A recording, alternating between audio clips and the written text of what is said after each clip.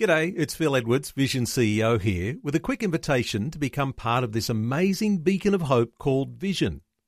Together we can put our love into action to help people of all kinds build or rebuild their lives on the truth of God. Please consider the part you can play during our upcoming Visionathon appeal, remembering that it's your support that makes Vision possible, including this podcast. Life, culture, and current events from a biblical perspective. 2020 on Vision. Right now on the line, it's a privilege to welcome to the airwaves today Bill Muehlenberg with the latest from Culture Watch. How you doing, brother? Hey, very well. Yourself? Very good, thanks, mate. Now, I always love having a look at your website and checking out all your busy blogs that you've been writing. You've always got lots of hot topics you're covering. And today you've got a brand new blog which really ties in with our 31 days of prayer and fasting. We're praying for rain, repentance and renewal. You've written a blog on national prayer. Tell us a bit about the heart behind this blog, mate.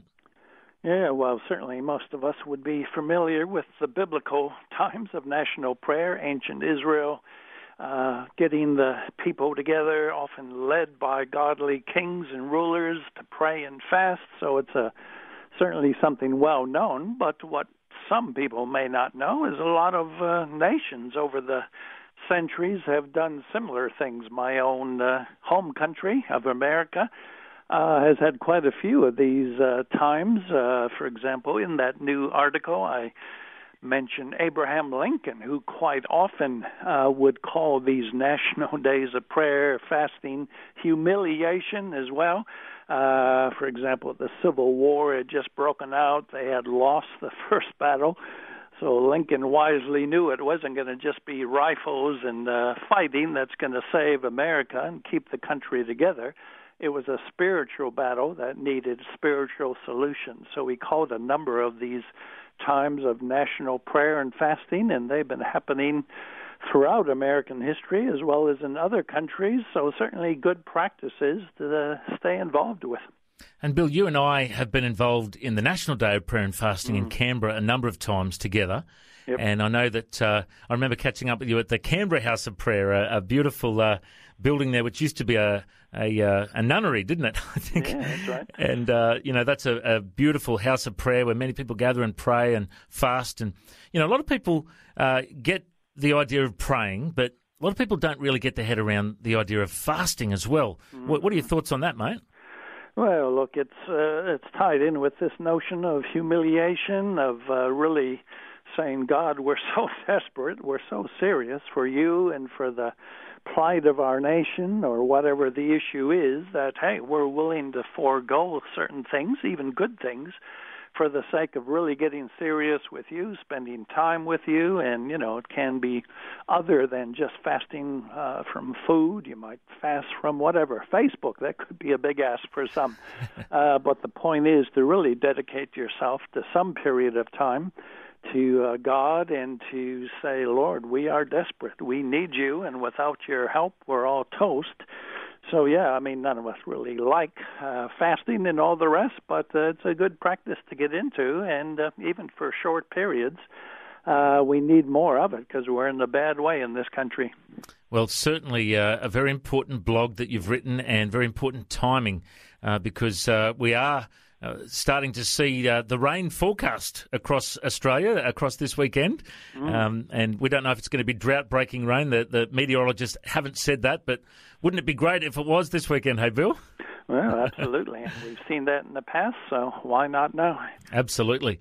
Well, we are going to talk about some of your other blogs in a moment, but let's just pause for a moment because every program on Vision throughout the day, we are pausing and praying for rain, repentance and renewal.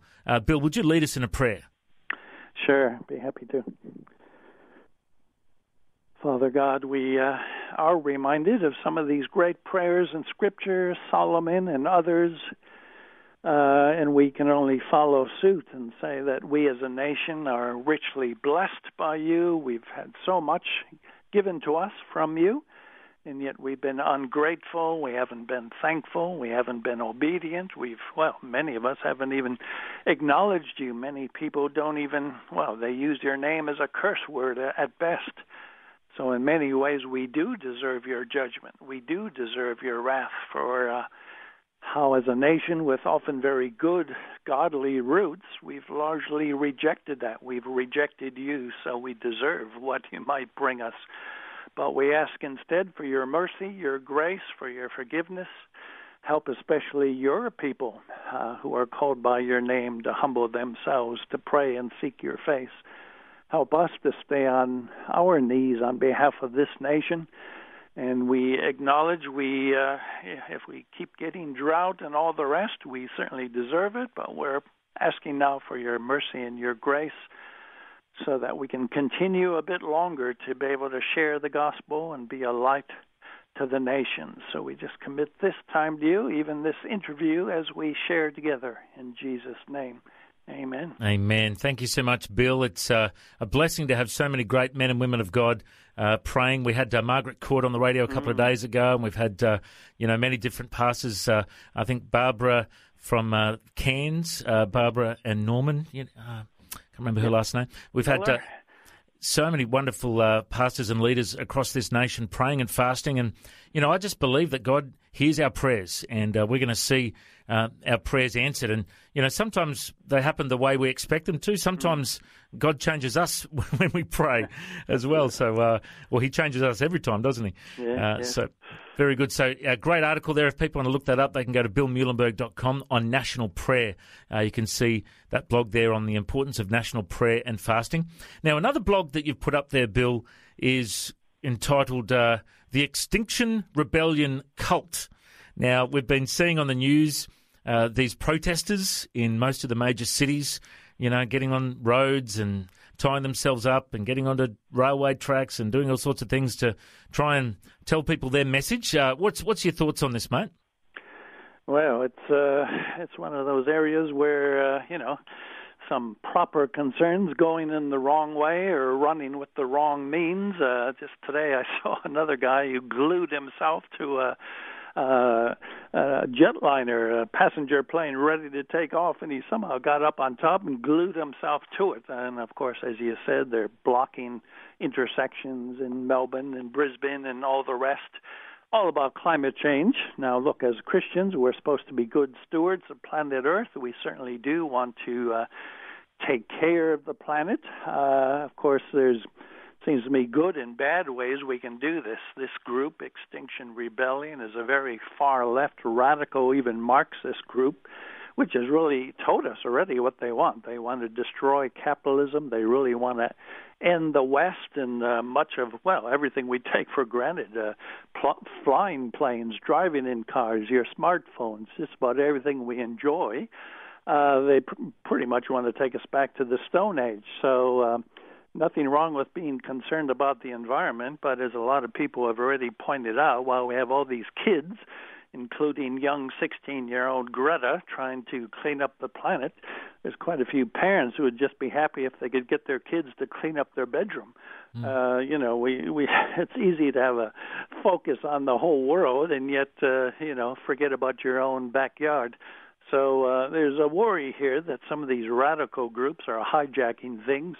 In fact, in one of my pieces on this, I quote from one of the founders of Greenpeace. He's now left Greenpeace, and he's written a whole book saying, really so much of the environmental movement, sadly, has been taken over by Marxists. It's no longer recognizable. It's not what I used to be a part of, and now they're just pushing agendas that, in fact, are not going to help the environment. It'll probably make things much worse. It'll be the extinction of us if we keep following some of these radical plans. So we need to be cautious here, having the biblical balance, concern for the environment, but not worshiping it, and certainly not taking on board these radical Marxist agendas which are being pushed. Well, I appreciate your thoughts on this, and a great article there. It's called The Extinction Rebellion Cult. You can find that on the Culture Watch website as well. And another hot topic that you've blogged on recently, it's time to ban the H word. Explain? Well, I can leave you guessing for a while. What? Hamburger, Hollywood, hot dog, hound dog? Actually, the word is heresy. Now, do I believe there is heresy? Absolutely, there is. Some of the basic core items of the Christian faith we have to defend to the death. the deity of Christ, the Trinity, the great Orthodox Christian truths of 2,000 years, going back to the Apostles' Creed, the Nicene Creed. So there is such a thing as heresy, and that has to be guarded against. But the point of that new article is to say that too often we glibly and wrongly use the word. You find some Christian you disagree with, often on a, quite a secondary matter, and you find people calling each other heretics all the time. And I just, I see it often, and it really grieves me, to be honest. It's abusing the word, first of all. But there's a lot of secondary issues that we can have room to move on. Guess what? We can differ on your views of, say, eschatology or ecclesiology. We can differ on types of church government, maybe even forms of baptism. There's all kinds of things. They're important, but they're really not something we necessarily have to break fellowship over, and it's certainly not something we have to start accusing each other of being heretics about. So we really need some caution here. It's just too much of this very narrow and very unbiblical and unspiritual condemning one another in Christ simply because they hold a slightly different view than you or I might hold. And I like some of the lines you've written in this article there. If a Christian likes Trump, doesn't mean they're a heretic. If a Christian dislikes Trump, doesn't mean they're a heretic. If a Christian loves Hillsong, doesn't mean they're a heretic. If a Christian hates Hillsong, doesn't mean they're a heretic. The truth is we all have different flavours and different beliefs when it comes to a lot of these things. But I always come back to what I was taught at Bible College. Major on the major things and minor on the minor things. And the major thing is the gospel, the word of God, and our beliefs in Jesus. Let's focus on the major things and not let the things that we disagree on divide us, hey? No, that's a pretty good rule of thumb and worth following. Now, it's a great article there as well entitled, so if people want to look that one up, it's Time to Ban the H Word. You can find that at the Bill Muhlenberg website or the Culture Watch website as well. Now, you've also got some pro-life rallies you wanted to plug today. Tell us about these, mate. Yeah, well, hopefully all of your listeners, if you're able, you should be attending tomorrow. There's at least 2 major pro-life marches taking place in Melbourne. 1 o'clock tomorrow afternoon in the city will be the 10th annual March for the Babies, going back to commemorate this horrible abortion bill that was passed here 10 years ago. So this is going to be our 10th March, and boy, I sure wish we could get every Christian listening to roll up tomorrow at Treasury Gardens. We need to stand for life. In fact, this ties in with what we first talked about, national repentance. If there's ever anything we need to repent about, it's the shedding of innocent human blood. And with 80,000 to 100,000 unborn babies killed every year in Australia, well, we do have blood on our hands. We do deserve the wrath of God for this cavalier disregard for the most defenseless amongst us. So that's Melbourne, 1 o'clock tomorrow, and Brisbane, 2 o'clock. You also have a March for Life. So I certainly encourage all Victorians, all Queenslanders, if you can make it, get into Brisbane or Melbourne in the afternoon and join these marches for life. We have to show the world that we care, even though most people don't give a rip about the unborn. Really, we need to lead the way, and if we get big enough crowds, maybe the politicians will stand up and take notice. So very important. Please be there if you can. Wonderful, Bill. It's been so good to catch up with you again. Once again, if people want to find out more, they can go to billmuhlenberg.com or search up culturewatch.com. They'll find all the info there. And are you in Facebook jail at the moment, mate, or have they let you out? I'm free just now. So. You're free right now. They can look you up on Facebook as well. All right, mate. Thanks for your time. God bless. All right. Bless you. Before you go, thanks for listening. There's lots more great audio on demand, or you can listen to us live at visionradio.org.au. And remember, Vision is listener supported. Your donation, large or small, will help us continue connecting faith to life for hundreds of thousands of people across Australia and around the world. Learn more or donate today at visionradio.org.au.